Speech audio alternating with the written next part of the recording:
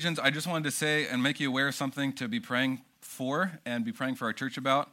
I was invited to participate in a vision dinner for something called Saturate the Sound.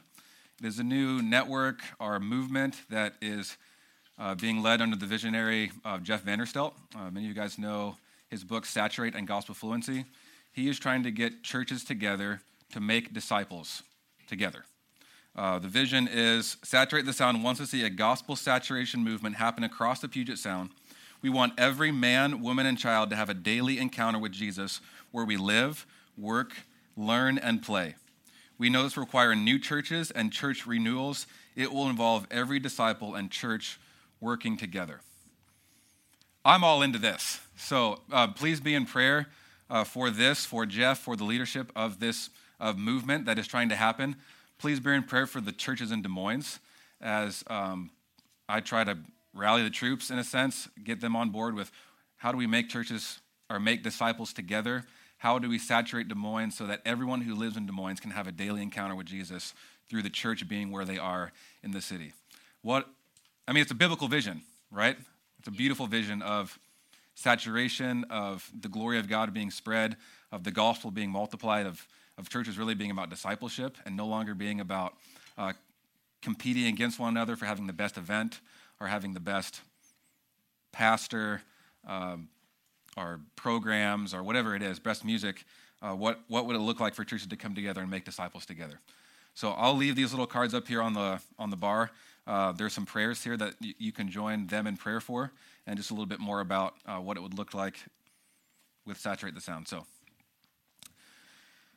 I wanted to say that too for the recording, just so that people who are not here can listen and be in prayer for that as well. So, well, with that being said, let's jump into Ephesians. Normally, when you start a new study, there is no one more excited to start the study than the preacher, right? It's hard to blame because when I prepare and I preach, I get so much out of the text that I really would hope that every one of you would get the chance to preach. I know Will said something similar as he was preparing. You get so much out of it. You can't communicate all that you're learning, but it's such a great way to really get into the text and make it come alive. But as I was thinking about it, was just when I was actually downstairs in the bathroom this morning, I was thinking about this. Aren't we all preachers? Men, shouldn't we be proclaiming the word of God to our wives and to our families? Shouldn't we be proclaiming the excellencies of Christ in our workplace? So I pray as we start into Ephesians that you would be just as excited as I am to go through this material. That you would be digging into what it says, that you would maybe learn from my failings on what not to do in preaching, that you could be able to exegete the text well, that you'd be able to communicate the truths of God's word to your neighbors, to the people that live around you, to your whatever sphere of influence that God has placed you in. So my hope and prayer is that as you listen to whoever preaches at the Mountain Church, that you would actually be equipped to become more mature preachers. Amen? Okay, so we're going to be in Ephesians for about 14 weeks. I've kind of mapped it out. That's the pace at what we're going at. And I'll be sending out a preaching schedule in an email soon so that you can know what we'll be covering each week. As you saw from this week, we're just covering 2 verses. And the reason for that is I have some background material to cover, and there's a lot in 2 verses right here. So what we'll do together is we'll look at what the text means to the original audience. From that, we will try to look at the principles from the text that are true across God's word. And from those principles, we will then seek to try to apply that to our context, to our situation, to our church. My hope is that every teaching that you hear at the Mountain Church, you'll be able to answer the question, so what? What influence does this have on my life? What impact does this have on my life? What's the purpose? My goal is not just to give you more information. My goal is not to amaze you with my astute studiousness.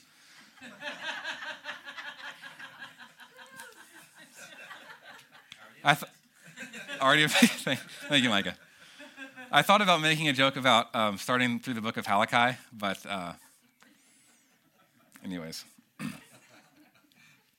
So today we're going to introduce the letter to Ephesians. We're going to look at the background, the historical context, who the letter was written to, why it was written, when it was written, major themes, the kind of outline of the book, and then jump into those first two verses.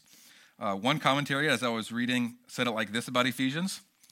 Pound for pound, Ephesians may be the most influential document ever written.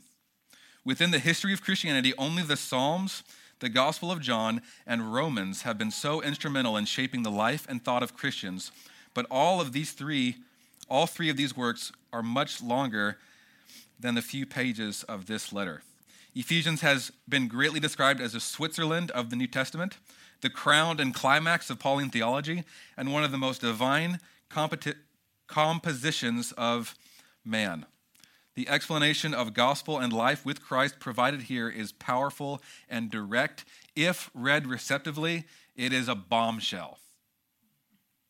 That's what we're getting into. That's why I'm so excited. And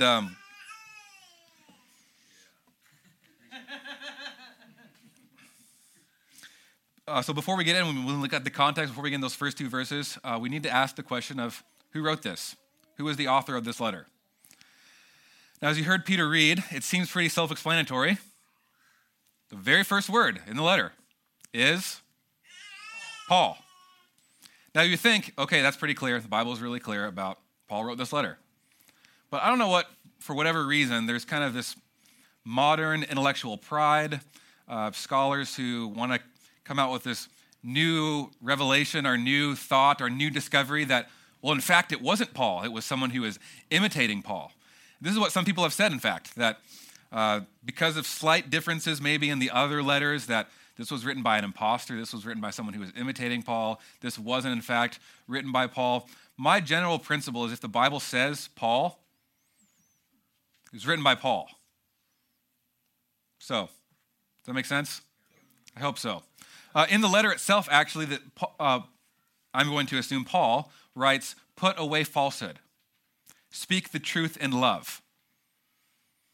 And how would the early church have recognized this as God's word if it was written by a liar, right? If this wasn't in fact Paul. If you're unfamiliar with the Christian tradition, unfamiliar with who this guy Paul is probably the greatest missionary to ever live. He is responsible for writing a large chunk of the New Testament that we have in our Bibles. Paul was a church planter. He would go from city to city proclaiming the gospel of Jesus. He would make disciples. He would stay in a town for months, years at a time to appoint elders, and then he would move on to the next town and start a new church. And you might think, wow, this guy sounds awesome. I mean, like a lot of why we're here today is, you could say, is traced to Paul. He was just so passionate about reaching the lost, so passionate about the gospel, so passionate about Jesus. He wrote the Bible. Wow, this guy was awesome. And I would contend with you as we read through this book that one of the reasons that I believe he was so influential, that God used him so mightily, is because he had such a firm grasp of grace. Because Paul wasn't always Paul. Before he was Paul, he was a guy named Saul. He was a devoted, committed, obedient, faithful rabbi, a Jew, who hated this Christian movement that was starting, that was kind of coming out of the Jewish faith, that was leading people astray from the faith, he thought, that was getting people to worship and strive towards being like a false teacher, this guy named Jesus who was claiming to be God. But Saul had a powerful experience with Jesus on a road to a town called Damascus that radically changed his life. It was one of the clearest examples of when you see someone meet Jesus, everything changes. He has his name changed from Saul to Paul. He is called as an apostle to the Gentiles. That's his whole mission in life, is to reach those who hadn't been in the faith before. And he starts churches all throughout the Roman Empire, through Asia Minor, through the Mediterranean. Paul first arrived in Ephesus, we see in Acts 18, around AD 50. And he stayed there about 2 years on his third missionary journey. Paul had 3 missionary journeys, and he came to Ephesus on the third one. And the date in which Paul wrote this letter was about 10 years after that. So scholars think around AD 60, 62, somewhere around those lines. And Paul actually wrote this while he was in prison. So it was cool. It's cool to me as I read through this, as we think through that. He mentions that he's in prison, but he doesn't complain about it, right? I think if we were writing an email to family or we were sending a note to those that we loved, oh, the food is terrible. I barely see any sunshine, or, the activities are really lame, whatever it is. What Paul does with his imprisonment is he takes time to encourage the church. He takes time to speak about the gospel. He takes time to explain profound theology. And it got me thinking about, what do we do with our free time? Or what do we do with time that maybe we weren't anticipating having, like getting sick or getting injured and being bedridden or going to jail?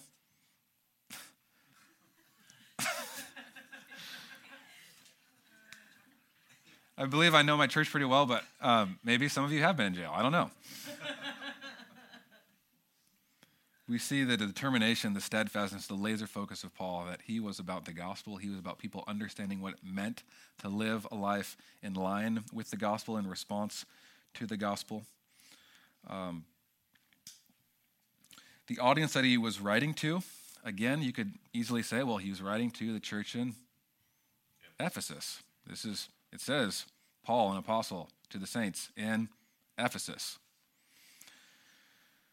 But some of the earlier manuscripts actually don't have this phrase, in Ephesus. And this has led to some debate on who is the real audience of this letter.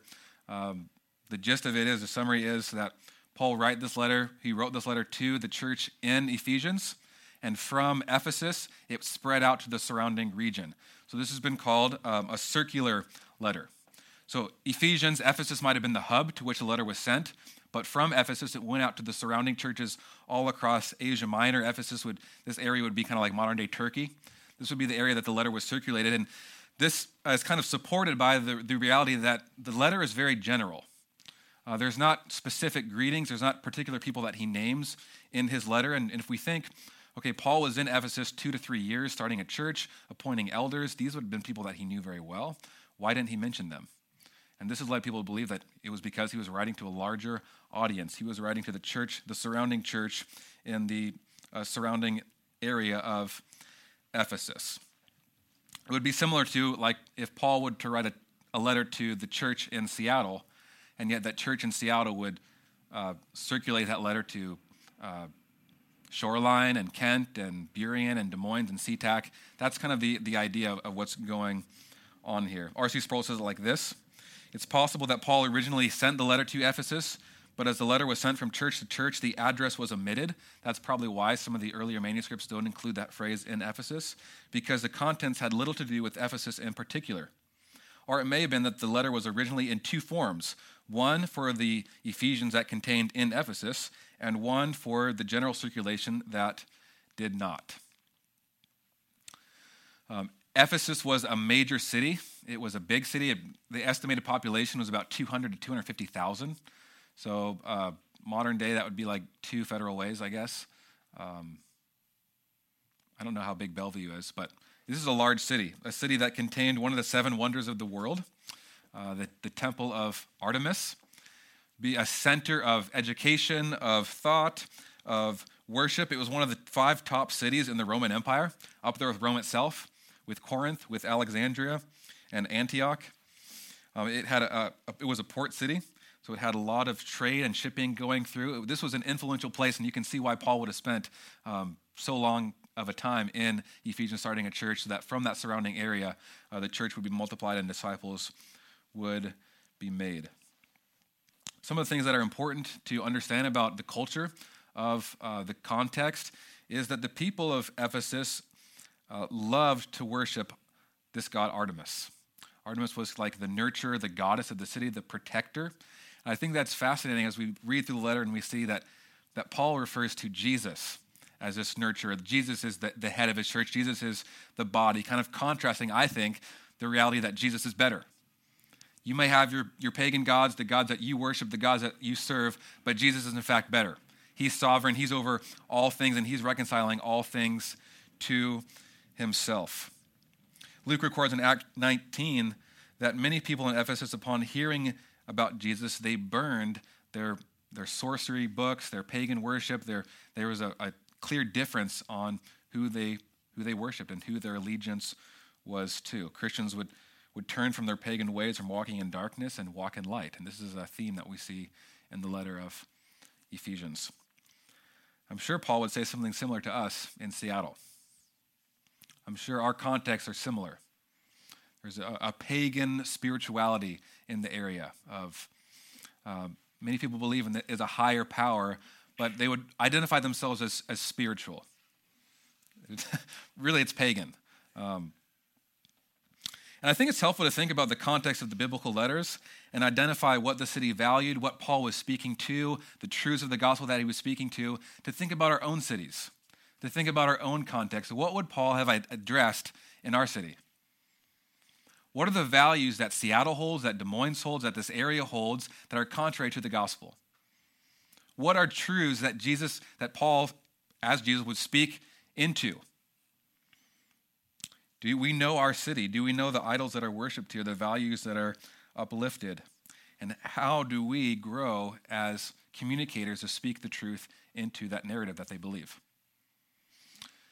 It's fascinating. I was talking with a church planter friend of mine in the Fremont area of Seattle, and he was telling me about a recent article that was released that was done by people who study, what is the term, sociologists?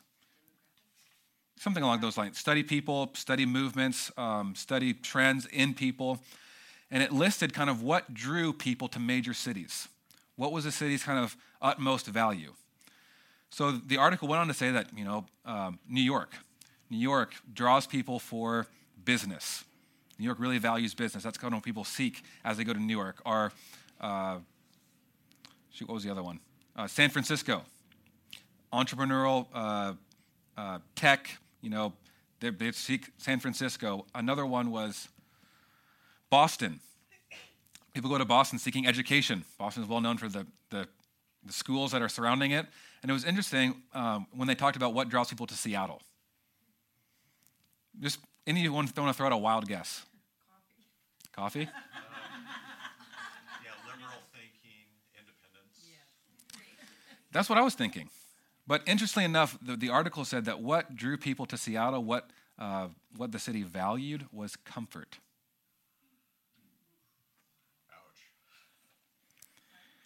And it got me thinking about, okay, if we are, as we'll see here, saints, we're set apart, we're Christians, how are we different than Seattle?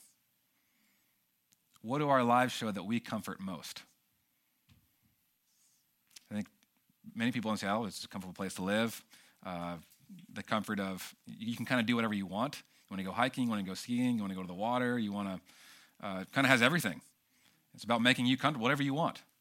What do our lives, how do we demonstrate the reality that we are seeking comfort utmost too, but we're finding comfort in something that's outside of this, something that's even better than,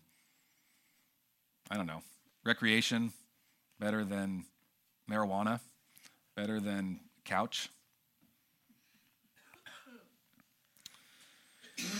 In looking at the purpose of the letter, it doesn't seem like there's a specific reason that Paul wrote, like there was a certain problem that he was addressing. The purpose is more general, talking about what it means to be in Christ and the impact that the gospel should have on our life, which has led many people to say and believe that Ephesians is probably one of the most contemporary letters in all of Scripture. Meaning, apart from Paul's remarks about slavery, about being a bondservant, Paul could have very easily written Ephesians to the mountain church. Does that easily apply, that contemporary? Ephesians could have been written to a modern church. And some of these major themes that Paul includes in the letter is the mystery of God. We see this about 7 times in the letter. The whole idea of this term, the mystery.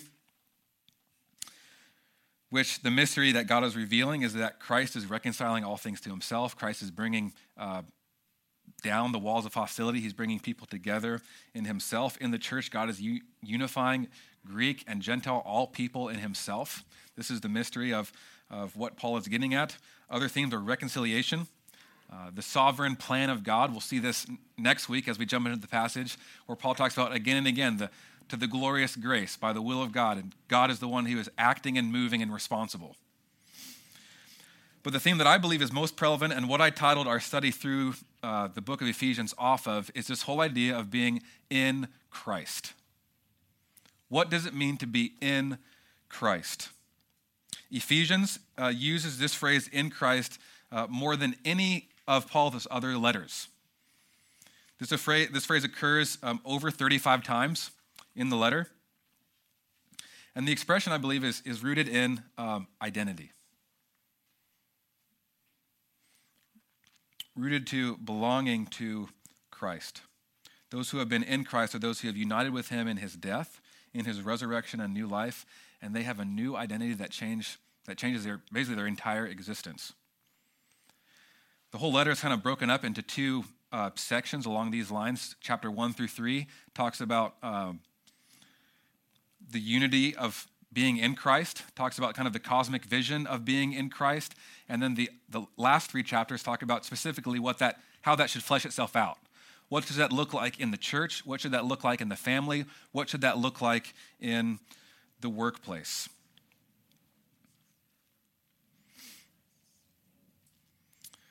All of this being in Christ is why Paul refers to twice actually praying that the church in Ephesus would know what it means to be in him, would understand and realize the love that is wide and long and high and deep, a love that surpasses all knowledge.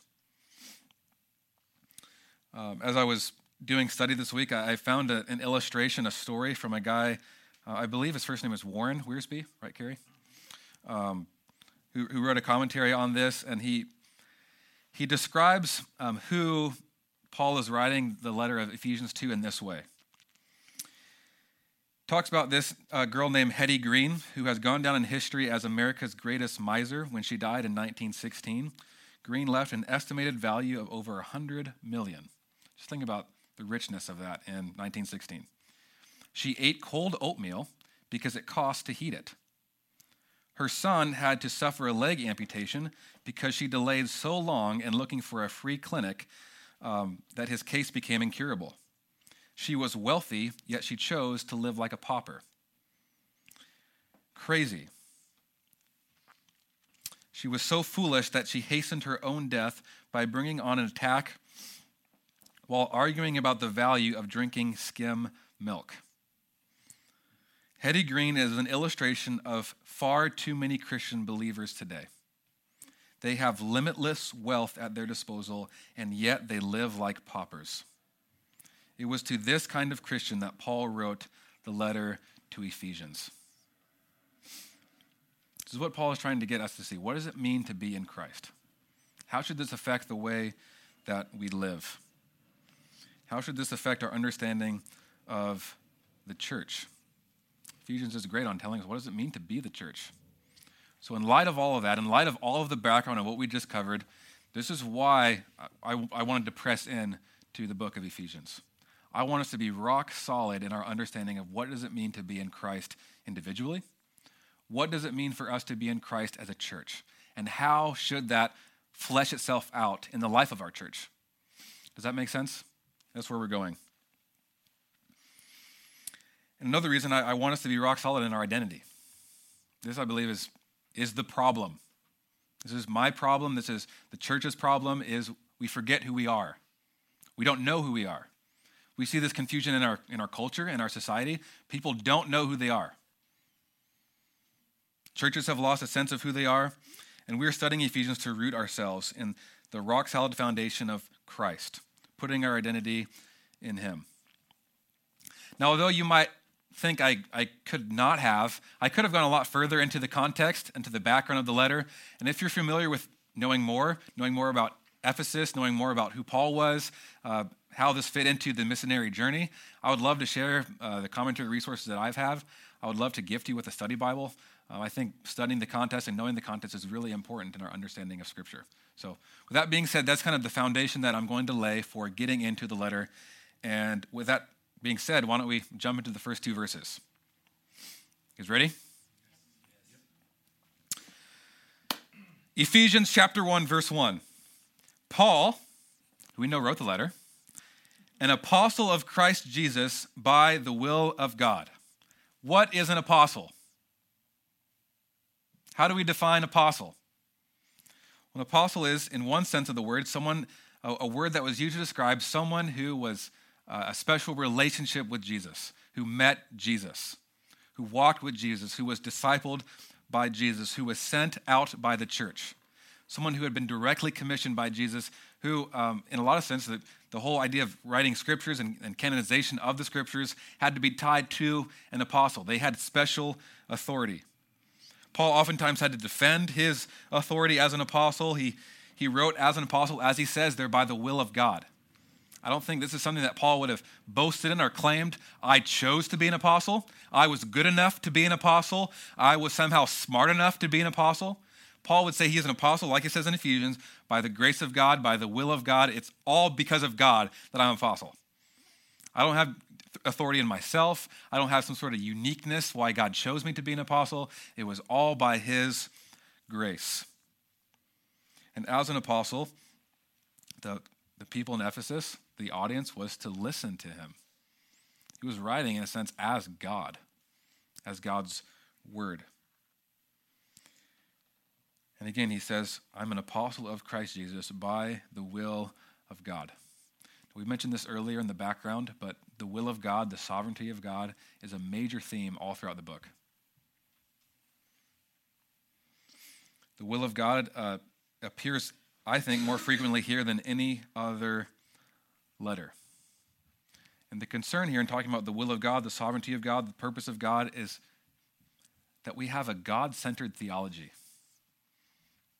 We have a theology that cherishes and worships God for the reality that he is the center. He's the initiator. He's the actor. He's the sustainer. He is the creator. He is the one who moves. Do we think about our lives in this way? Do we say, well, I'm alive by the will of God. I do well in my job by the will of God. I'm a father by the will of God. I'm a husband by the will of God. I'm a daughter by the will of God. I have a place to live by the will of God. Do we think about our life in this way? It's very easy, I think, subtly to think, well, I'm here in this job because I went to this school, I worked hard, I got good grades, and I kind of won all those other losers who I beat out. That's why I got my job. I was better than those other guys that they interviewed. We think about this with promotions. I got a promotion because I earned it. I was working hard. My boss finally recognized my hard work, finally gets some credit. Now I have a little bit of play money that I can use.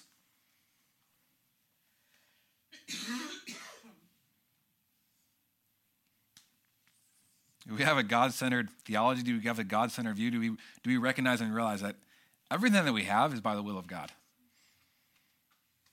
Or do we have a pride, a self-dependence? Paul addresses the church in Ephesus as saints. It says, Paul, an apostle of Christ Jesus, by the will of God, to the saints. Now, this term can be confusing. It can be unhelpful, especially if you have a background in Catholic tradition. When you think about saints, you think about someone who is especially pious, right? Think about someone who unusually religious, a special title. My parents came from a Catholic tradition, and I went to a Catholic high school, and I was taught about what you had to do to become a saint. I thought it was pretty fascinating. You had to have 2 miracles linked to yourself. So one of these miracles could include like levitation. I always thought that would be cool. Like levitate when I pray, that'd be a cool miracle. This person had to be a saint, and the process of becoming a saint was technically known as canonization, where the person, after they died, their life was examined, whether they were worthy of being called a saint, if it was found to be above reproach, if they have told to have performed at least 2 miracles. And I can't even think of one miracle I've done, right? Then he would be qualified to be made a saint. I believe it was also reserved for males only. Is that correct? No? Saintess? Okay. The word saint literally just means holy one, a person of God. It could be described as someone who is set apart. I think that would be a better way to describe saint. Set apart. Someone who is no longer in Adam, in death, in the world, in the flesh, but someone who is in Christ. It's fascinating to think about, of all the words that Paul could have used to describe the church, Christian, to the disciples, to the lights, to the family of faith, to the covenant community, he chose the word saint. Set apart. I think this will become more clear to us, more real to us as we read through the letter and we see the distinction that Paul makes often between those who are in Christ and those who are not. The transformation that is to occur after you are in Christ. He uses phrases like walking in darkness versus walking in light. Christians as saints are to be set apart. Paul also uses the word faithful to describe these Christians, this church. And faithful could be characterized by steadfast affection or allegiance to someone or something. The allegiance here is faithful, characterized by a steadfast allegiance, steadfast affection to Christ Jesus. That is how Paul describes the church in Ephesus. I hope he would use the same language to talk about us. Kevin DeYoung says in his the notes of the Gospel Transformation Bible that faithful does not mean dependable as much as it means full of faith in Jesus Christ. Steadfast. Devoted. Paul then concludes his blessing in verse 2 by saying, "Grace and peace from God our Father and the Lord Jesus Christ." This word grace means goodwill that's freely given from God. Favor given from God, regardless of the character, not somehow earning or deserving, but a free gift. And then he says peace, which could be defined as harmony, tranquility. Gets at the Old Testament concept of shalom, which is wholeness, health, freedom from worry. And those are the 2 verses that we are looking at today. That's what I have for exegeting, getting the meaning out, what it meant to the original audience. But what are some principles that we can apply this morning to our life based on just these 2 verses?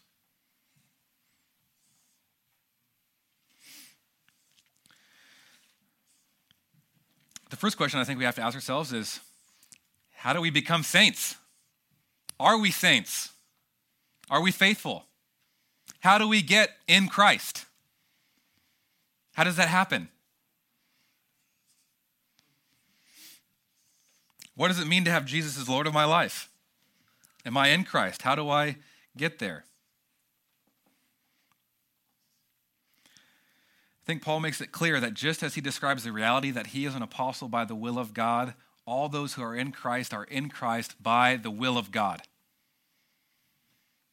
He explains this in a little more detail in the next section, but this is how we are in Christ. This is how undeserving sinners enter into a relationship with God. Because of God. Because of his grace. Becoming a saint does not happen by doing good works. Becoming a saint does not happen because you're special. You're smarter than those pagans. You were born into the right family. You've done enough good things. Becoming a saint does not happen by saying a superstitious prayer with the unbiblical idea of inviting Jesus into your heart. It happens by the will of God.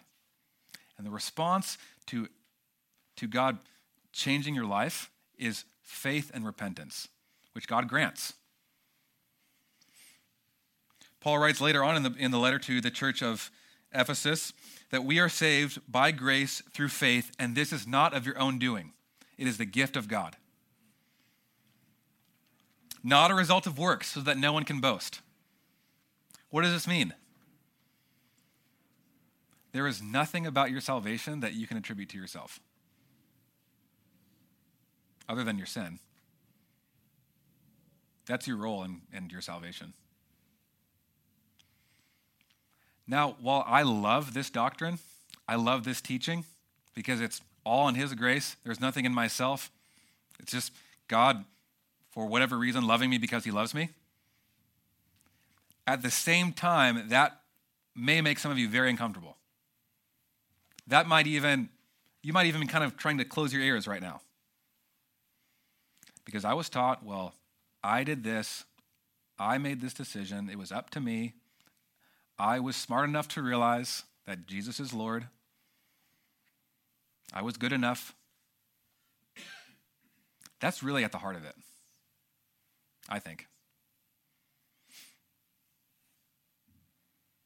Do you have a God-centered theology? Do you understand your indebtedness to God's grace? When God saves an individual, he grants him or her faith and repentance, and these are gifts. Paul uses this illustration later in the letter of being made alive in Christ. Dead people can't make themselves come to life. A dead person doesn't decide, I want to come to life now. They need outside help. This is first, we had to be clear on, this is God's grace, this is the will of God. But how do I know that I'm a saint? A guy named Matthew Henry, who has some pretty famous commentaries. This is actually not in my study. Will sent this to me, and I thought it was so good I wanted to share it with you. This is like this. All Christians must be saints. If they do not come under the character of a saint on earth, they will never be saints in glory. Those are not saints who do not faithfully believe in Christ and are not true to the profession that they make of relation to their Lord. It goes on to say that no peace nor grace, but from God the Father and from the Lord Jesus Christ, and the best saints need fresh supplies of the Spirit and desire to grow. How do you know that you're a saint? How do you know that you're in Christ?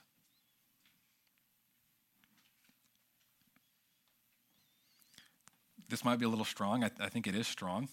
But I think it gets to try to wake us up. It's kind of this complacent, easy to believe American theology that teaches you just walk down an aisle, you say a prayer, and you're good to go. I don't see that in the scriptures. I don't see that in the letter to Ephesians. I think this counters the American mentality and that suggests or believes that you can be a Christian, but your life doesn't really have to change. Will and I were talking yesterday with the music team about the reality that Will said just within this week, he's had 3 conversations with people who claim that you can be a Christian and not be a disciple. Like there's somehow a difference between those who are saved and those who want to grow, those who want to learn, those who actually want to obey Christ.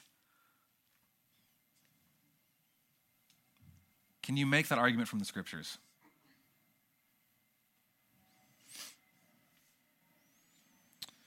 One commentator who wrote the NIV application commentary said it like this: the understanding of the gospel in Ephesians challenges and redefines a superficial understanding of the gospel prevalent in our day.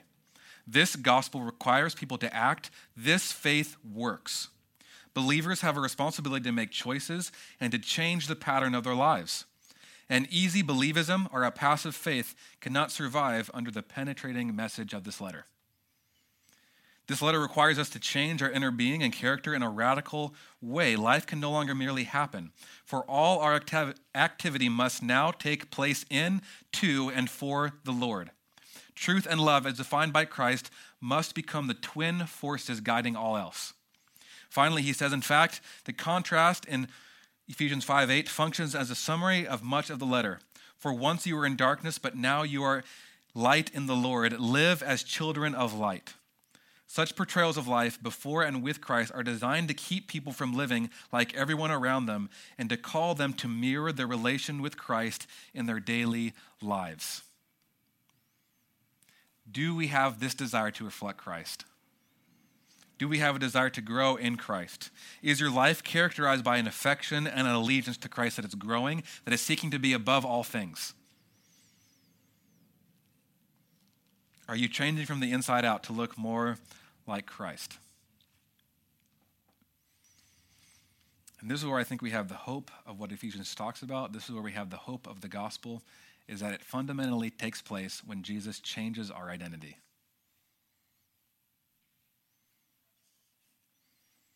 Because we cannot change apart from having our identity changed in Christ. I was at a conference this week listening to a guy who was talking providentially enough about identity and what does it mean to be in Christ. And he talked about, in churches or as church leaders, we try a lot of different things to change people. We want them to become more like Christ. So we try a different series of things, and he lists out a series of things that are kind of go from most superficial to what actually leads to lasting change. The first one, the most superficial, he says, we try to change people's environment. We think if we just change the environment, then that'll bring about change. That doesn't really, short-lived, not lasting. We might have changed their behavior. Maybe we try to do this with our kids. Right? We just try to change their behavior. We never get to the root issue. We might try to change their capacities or their capabilities. He says, well, if we just teach them enough, then they'll change. And I think this is helpful too as we think about those in our life that God has placed in our life to share the gospel with. What really are we trying to get at? We might try to change their belief. That might be even a little lower. I don't know how many of you guys have tried evangelism in the sense of maybe you're talking with a person of a Muslim background who believes in Islam and say, well, let me tell you about Jesus. He's actually the one real God. You believe in Satan, who came down as an angel and misled a bunch of people away from Jesus. I think that would go well.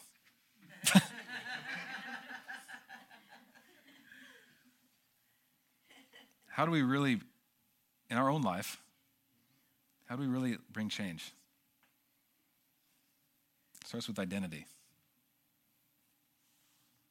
Who are you? Have you ever asked this question to someone? Not what do you do? Who are you? It's deep. It's not usual. Make someone think. Where does your identity come from? Now, outside of Christ, identity comes from, I think, primarily three things. What you have, what you do, and what other people think about you. And as Christians, we are very prone to have those define who we are as well, aren't we? We are very prone to put our identity in those things. So I only feel good about myself. I only feel comforted and assured when my identity is, well, everyone seemed to love my message today. What I did was great, so I feel good. Or you're at work, you have a group of friends, you're just striving and longing for them to approve of you. Your self-esteem just goes up and down based on your perception of how well your approval is of others. What happens, though, is we get into this mode of self-promotion and self-protection. So our identity is fragile. We're not building it on something solid. It's on others or what we do or something that can be taken away. But we get this protection about it, or we get this need to promote ourselves. You ever been around someone who just talks about themselves all the time and what they do, and it's like they go on just kind of fishing for things?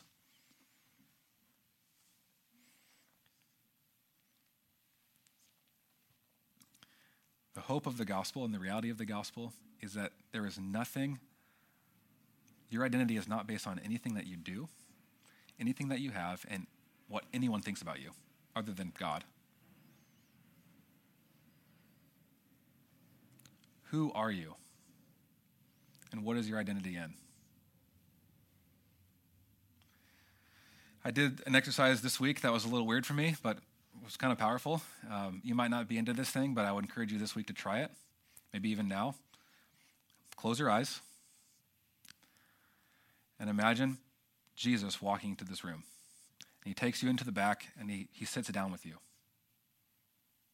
What would he say about you?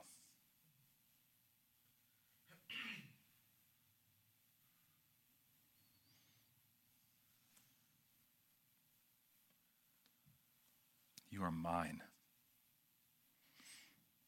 You are my beloved family. You are loved and accepted beyond your wildest dreams. I died for you.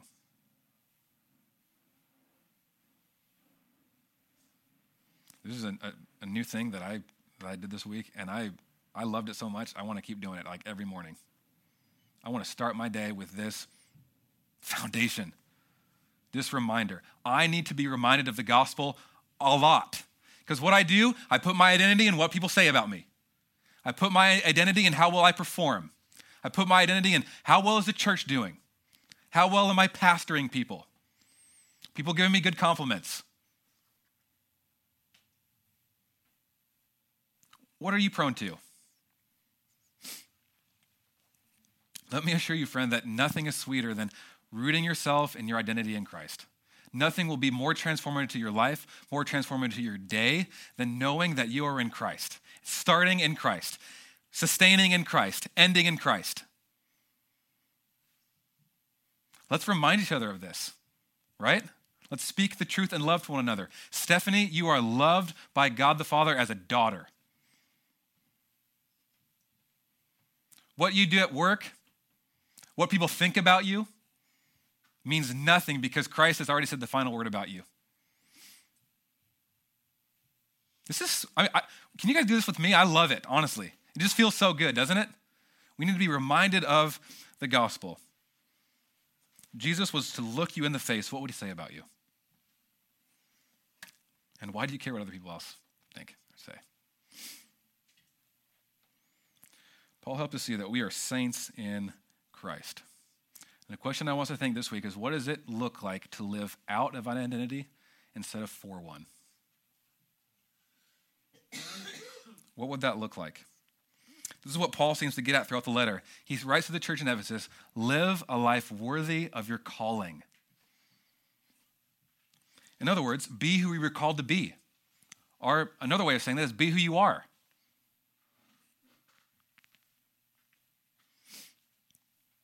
What I found in my life, and I'm sure you guys have found this as well, is God oftentimes gives us opportunities to practice this. Maybe he'll test us. He'll refine us in our identity, in what we're placing our hope and trust in. Refines our false belief. And a lot of times, for me personally, he does this through stress. When I start to get stressed, I realize my identity is not in Christ. And I think sometimes that I try to avoid stress, or stress is like a really bad thing, and I don't view it as God's kind of hand in my life trying to point me to something deeper that's going on. Are you a person that is easily stressed, often stressed, worried a lot? God oftentimes uses failures. He'll stick his leg out and trip us so we fall on our face when we're going in the wrong direction, I would think. I don't know why I just thought of the illustration, but it just came to me. This happened this week with me. I was going to this conference that I was telling you about, and I was riding down there with Kyle Moffitt, who was the pastor at Normandy Christian. And of course, I was starting to slide into this mentality, this belief of I wanted to impress him, wanted to show him how good of a pastor I am. And we pull into the parking lot of this church, and as I'm pulling in, I hit a truck. Just sideswipe it. Now, I've never gotten in an accident. I've never hit anything. I've driven my truck for a long time. I've never done anything like that. And immediately, embarrassment, failure. Oh, I look like an idiot, right? Don't know how to drive my own truck. I just hit a guy. Really responsible, Daniel. I think God has given me an opportunity to put my trust in him. What if we thought about failures in this way?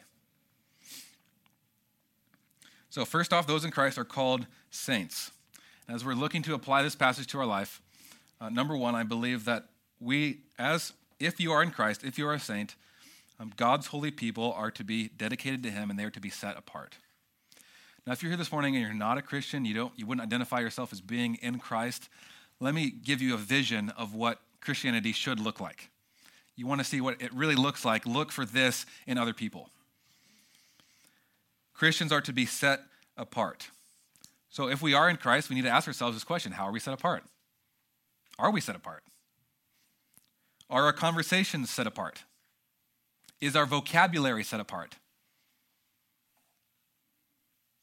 Is the way that we spend our time set apart? Is our personal habits set apart? Along those lines, number two, I think as those who are in Christ, we should be characterized by steadfast affection or allegiance to Christ.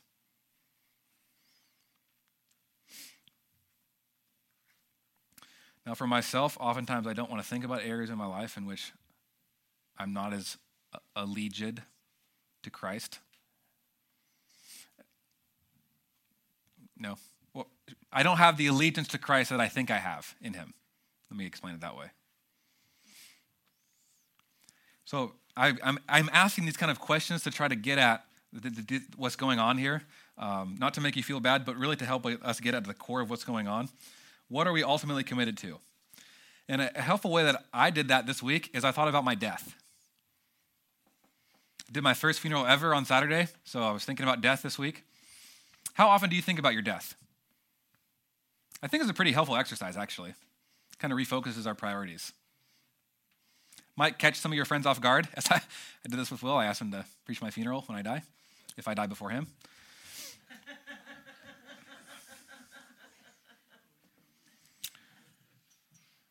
What do you want people to say about you at your funeral?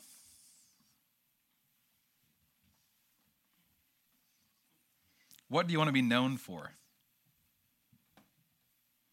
You want to just be known as a good person? You really knew how to hobby well. You love to watch TV and go to the casino.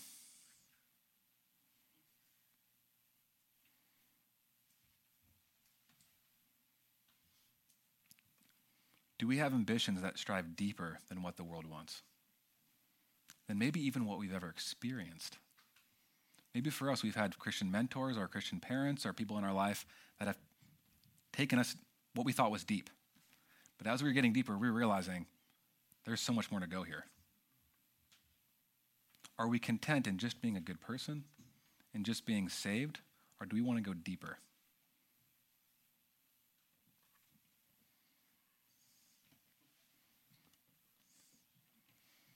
I hope that some of your families invite me to preach at your funeral. And my goal, my hope, my aim would be that I would characterize your life as someone who loved God. There was nothing that he or she was more committed to, more dedicated to than God. I want to say that at your funeral if I preach it. I want you to say that at my funeral if you're there at mine. Do we want to be known by radical devotion to God? Are we content by being just good enough? Well, here at the Mountain Church, we have a little bit higher bar. So, as long as Daniel thinks that I'm kind of happy, or I'm happy with him, or kind of living up to whatever standard that is, then that's good enough. Some churches just want their people to come on Sundays. Maybe they'll come to a Wednesday night group. Daniel wants us to go to 2 things and show commitment to there. That's a little high, so I'll do that, and that's kind of good enough. I'll serve twice a month. That's more than other Christians do.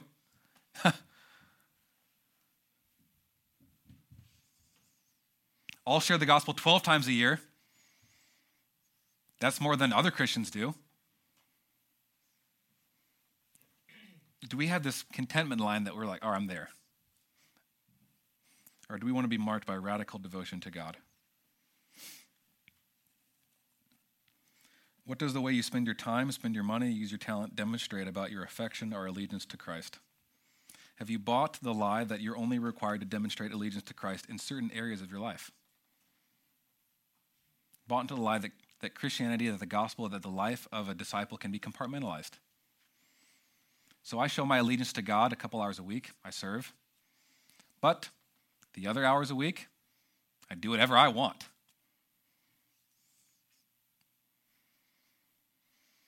I'm feeling like I'm getting a little heavy because of just feeling the room here, that there's conviction coming down.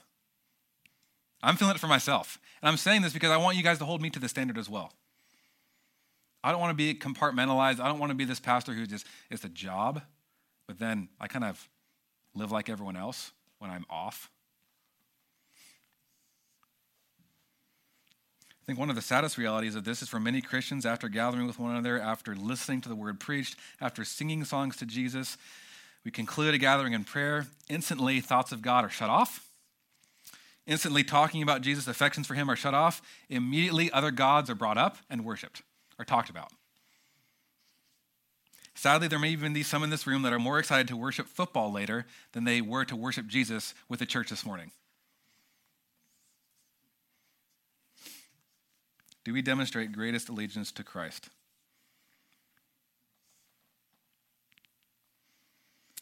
Are our conversations about equipping and helping one another grow in commitment to Christ? Are we genuinely interested in one another and in their walk with Christ?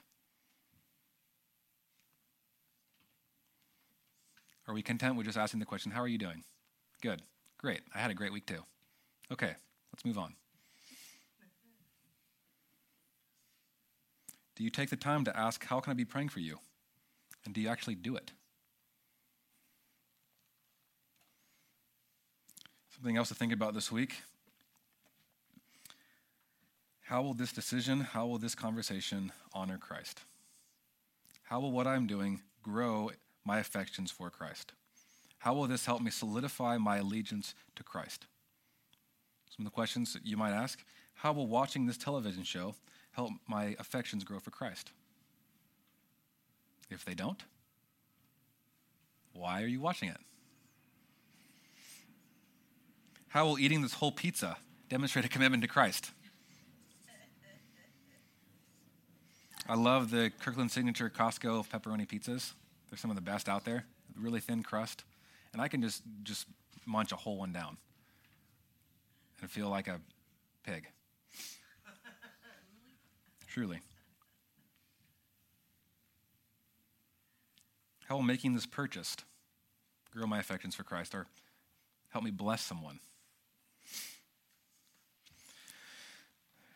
Finally, thirdly, if we are in Christ, we're not only saints, we're not only those who are called to be faithful, set apart, committed to Christ, we are called to be sent. Now, I know I talked about in one sense of the word, an apostle is someone who was directly associated, met Jesus, the kind of, you could call it maybe a capital A apostle. But the word apostle could also mean messenger. Someone who is sent, an envoy.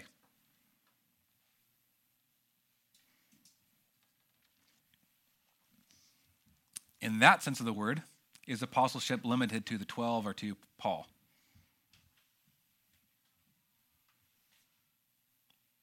No, the Bible is clear. All of God's people are sent out to do the mission of God wherever they are.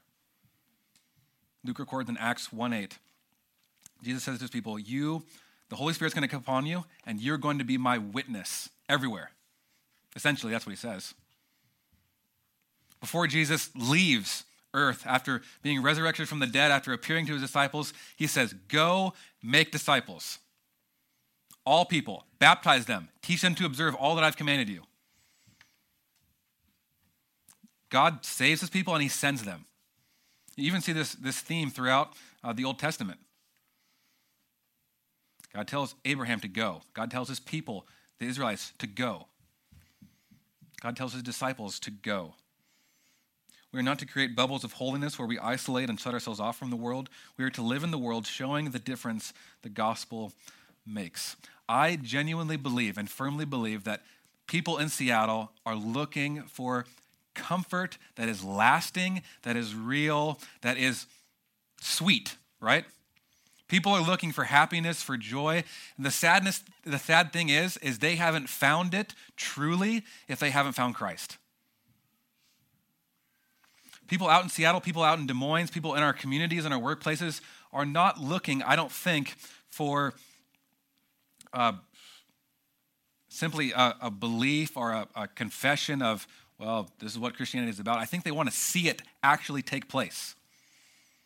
They want to see, okay, you say that you have a comfort, you have a joy that transcends everything else in Christ. What does that look like? How can I believe you if it's not being demonstrated? Can we see how that's really confusing for people? Like there's people in our workplace and we pray, we're very vocal about our Christianity, but we literally are not very different than them. They're going to think, why do you do that? They might think, well, because you think you're a good person. You're really self-righteous. You're really hypocritical. You just want to feel good about yourself. You're really selfish. You have a lame hobby. I get to sleep in on my Sunday morning. Do we show the difference that Jesus is making in our life? And not that we have to be perfect. I want to be clear about that. But that we are honest and open. Do we have conversations with our coworkers? Hey guys, last week I was really impatient. And that was not a good reflection of Christ. Have you ever said that to your coworkers?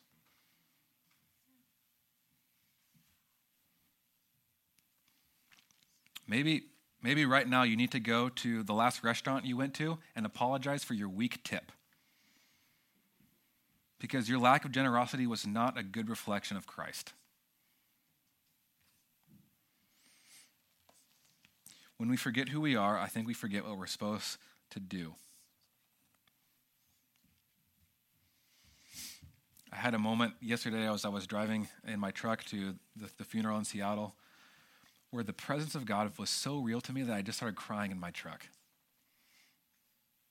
Thinking about the reality that when Jesus says, all authority on heaven and earth has been given to me. Just think about that. The God who made everything that exists because of Jesus, who made everything, Lord of lords, King of kings, all authority, all power given to him. And he follows that statement with, I am with you always. Do we realize that? Do we live like that? I want to grow in that, right? I want to walk into a room and say, the Lordship of Jesus Christ is with me and he is over this place now. Walking with Jesus. Wherever I go, he is with me. He has authority, power over everything. I want to live like that because I oftentimes live like a failure. I live like a little weakling. I live like I'm timid. I'm scared. I'm not bold in my faith. I'm not bold in my witness for Jesus because I don't really believe he's with me or I don't really believe that he's all powerful.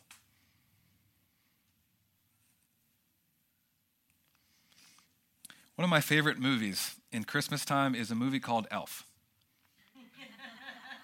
It's a movie that stars a guy named Will Ferrell, who plays a guy who was raised by elves and is a human and kind of has wrong identity. One way to describe it. But there's a scene in this movie that I think so accurately describes what I want to grow in, how I want to be characterized. He's working in this Christmas shop. They're getting things ready for the Christmas season. He's decorating. He's helping this girl with ribbons.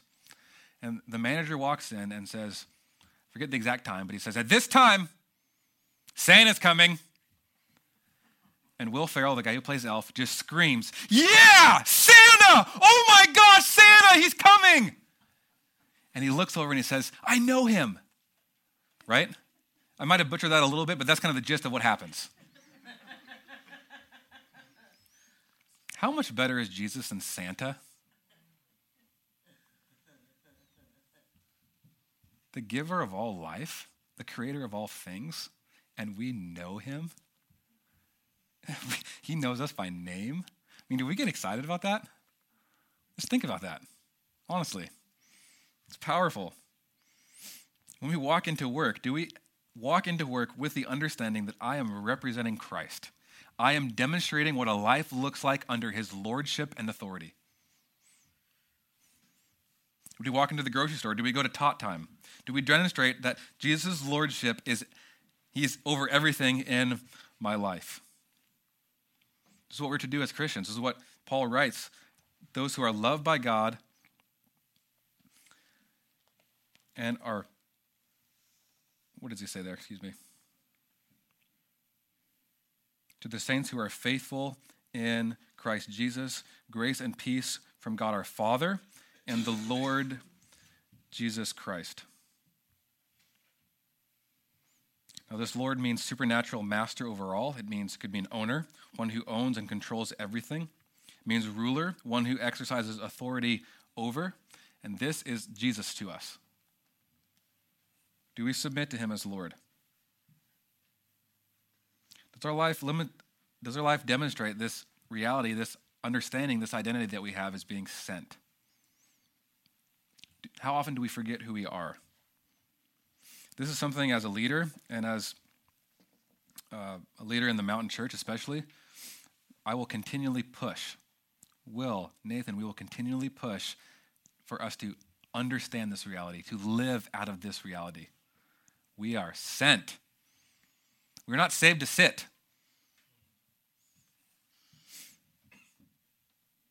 I am prone to believe a false lie, a false belief that I'm not really sent anywhere. I'm a choice person that God chose. I'm not chosen with a particular task. I'm prone to wander. I'm prone to get lazy. I'm prone to become callous. And we need to continually grow as a church in our mentality to be intentional in being sent as Christ's representative. I think we can look around at this space and see there's opportunity here. We've got empty seats. We've got a building that God has given us that is half empty. We've got leaders in our church that are ready to go.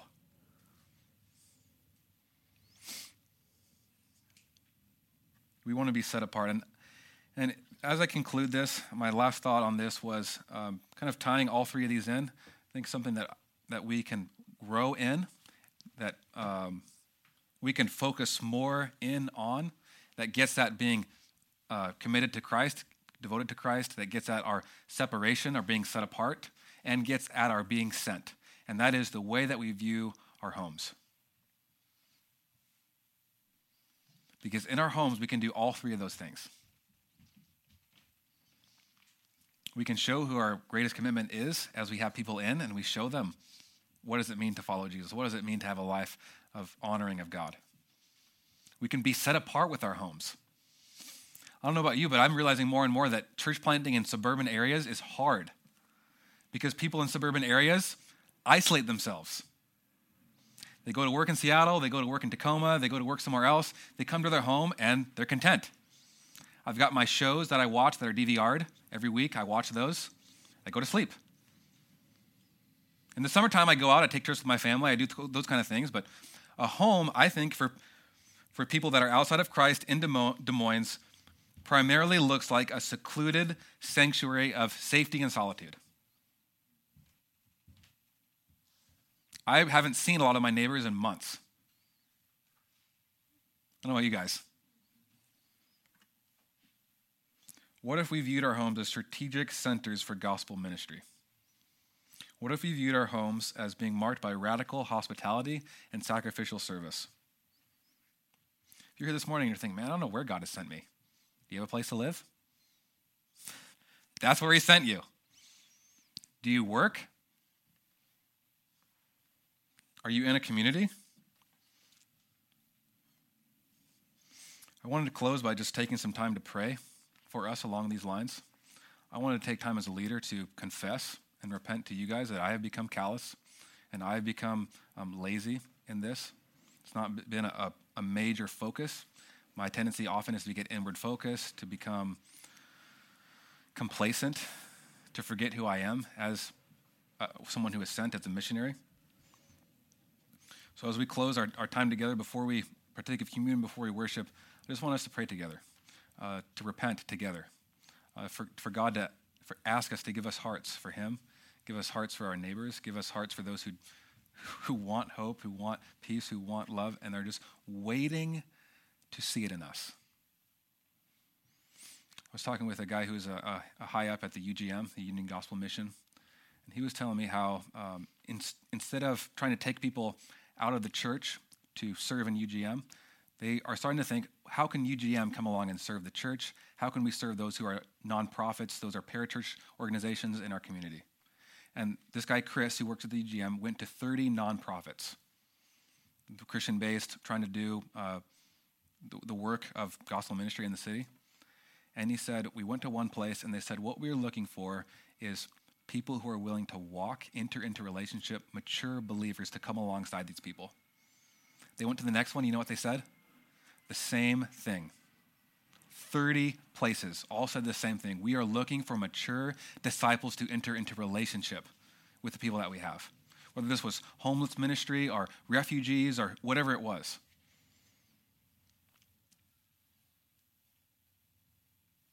A huge problem in our church and something that we will need to fight against is this selfishness that subtly seeks into everything that we do. That we're content with our house, with how things are. We're not going to look for outside of people. We're not going to sacrifice so that we have to give ourselves. We have to give our time. We have to actually befriend people. We have to enter into relationship with people. That sounds like a lot of work. I would pray that God would give us hearts to do this, to step into relation with those who are in our life, that we can walk with, to show them the difference that the gospel makes. So I'm going to close in prayer. Nathan, if you wouldn't mind coming up and just opening a time. Will, if you would come up as well, and we can just pray along these lines for God to grant, for us to repent to God, for us to give us hearts for him, and for us to be faithful witnesses in our city.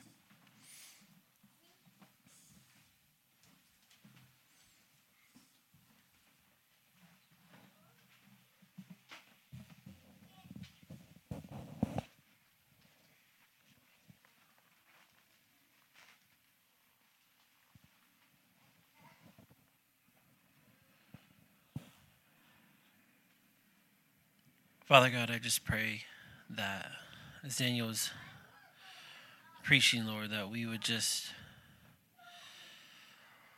Lord, that you would be reminding us about where our identity is, Lord. That it is in you, it is in Christ, and what that means. That our identity is no longer rooted in the things that we chase after and the things that we're trying to accomplish, in the dreams we might have and the goals that we want to create for ourselves, Lord, and in the success that we want from this world. Lord, transform our identity to truly be in you.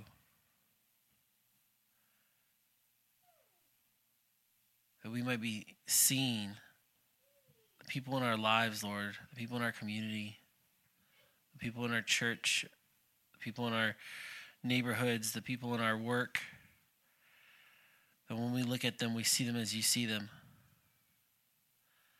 That our hearts will be broken for them. That we would love them. That we would desire for them to meet you. And that we would approach our relationship with them with an eagerness that they, in speaking with us and getting to know us and us just being able to love them, Lord, that they might encounter you through us.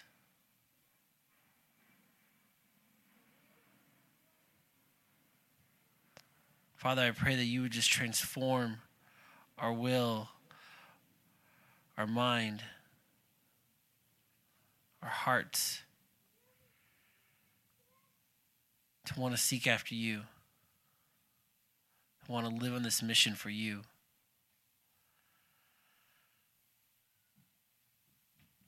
Father, I pray that you would remind us every day this week and the weeks after that we are a sent people, that you saved us to send us out. You did not save us to just sit down. Father, I pray that you would move us from this church, that you would move this church to saturate the sound, to saturate Des Moines, saturate our neighborhoods. That, Lord, when people encounter us, they will encounter something different because they are encountering you through us.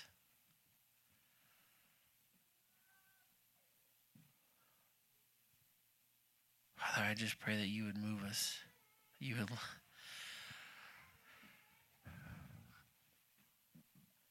That our hearts would be focused on you.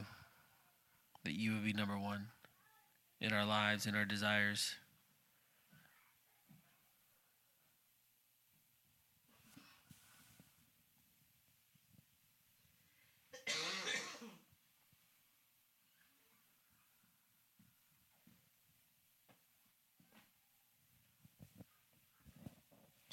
Father, thank you so much for who you are. Father, I ask for forgiveness for knowing that I leave you often in the car when I go into work. Father, when I'm dealing with my daughters, when they're frustrating me, that I'm just looking to correct behaviors, Father, and not guide them closer to you. Father, I'm sorry.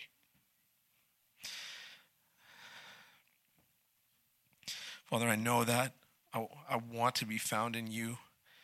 And Father, I pray that's for our church, that we are able to think about this conversation with you. Father, if we close our eyes to know that you have called us, that you have brought us into the fold to be something more than what this world would tell us we deserve. Father, I just pray that for me, for this church body, that we seek to grow closer after you, that we seek to put you first. Father, as we've talked about before, you're not the co-pilot in the situation, Father.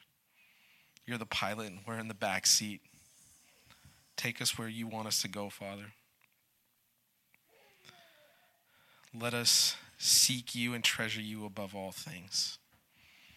Let us find our identity in who you are and let that permeate everything that happens in our lives, our decisions, our interactions, our conversations, our choices, our activities, all centered around you. Father, we love you. But we know that you loved us first and called us to be saints. And Father, I pray that we start living like that.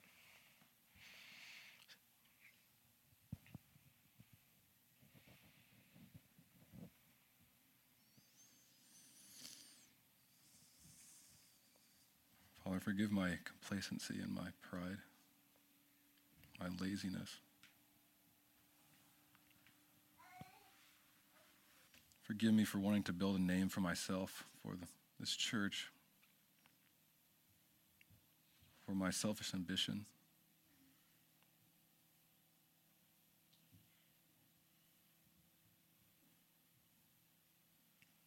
Father, forgive me for putting my hope and my trust and my joy in things other than you that have only left me disappointed and hurt, frustrated.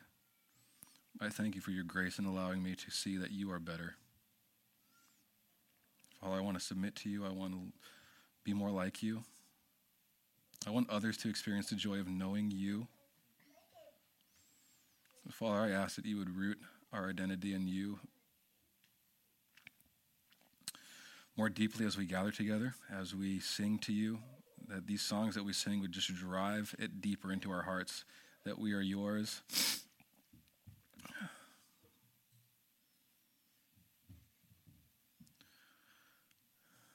Would you be glorified as we do this?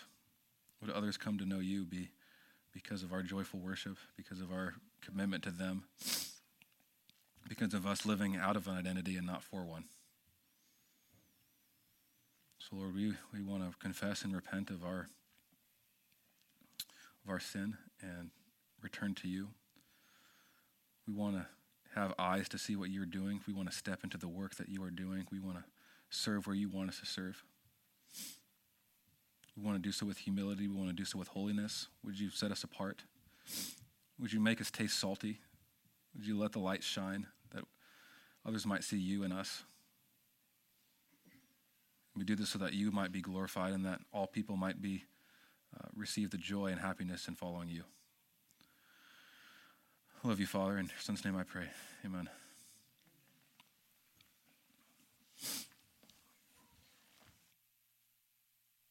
Sometimes when we talk about mission and being sent and our responsibility along these lines, the temptation can be you hearing from me, do more. You're not doing it right. You need to do more. And I try to say it as best as I can every time that we talk about this, is that it's not about doing more. It's about coming into line, coming deeper into an identity that cherishes Christ. Because the deeper we root ourselves in Christ, the deeper we place our identity in him, the deeper we find our joy and our satisfaction in him, that is what leads to doing. That is what leads to overflow. That is what leads to fruit. So I pray as we talk about these things that we would allow God, we would allow the songs, we would allow God's word to just drive that into our hearts. That as we sing songs like standing here in your presence, wide awake, stirred by grace, that these things would actually happen. When we say sinking deep in your love, we would know that. We would be experiencing that. We would be longing for that. So what we do every week at the Mountain Church is participate and try to tune our hearts to this, tune our hearts to the gospel, tune our hearts to remembering the life, death, and resurrection of Jesus. And we do this through something called communion. We share a meal together. A meal that when Jesus was having his last meal with the disciples said, take this cup, which is the new covenant of my blood. Do this in remembrance of me. And he takes a bread and he says, this bread represents my body that's broken for you. Do this in remembrance of me. So we do this every week to remind ourselves of the gospel, to come forward and hear the words of the gospel, Christ's body broken for you, Christ's blood shed for you. So this is a time that's open to all those who profess belief in Christianity, profess belief in Christ. If you are here this morning and you are not yet a believer, I ask that you refrain from coming forward and instead think about some of the prayers that are on the notes for guest slide, or think about some of the words that we've been singing. Think about the scripture that we just read and talked through. So the service can come forward. The table is open. Please come at your own pace.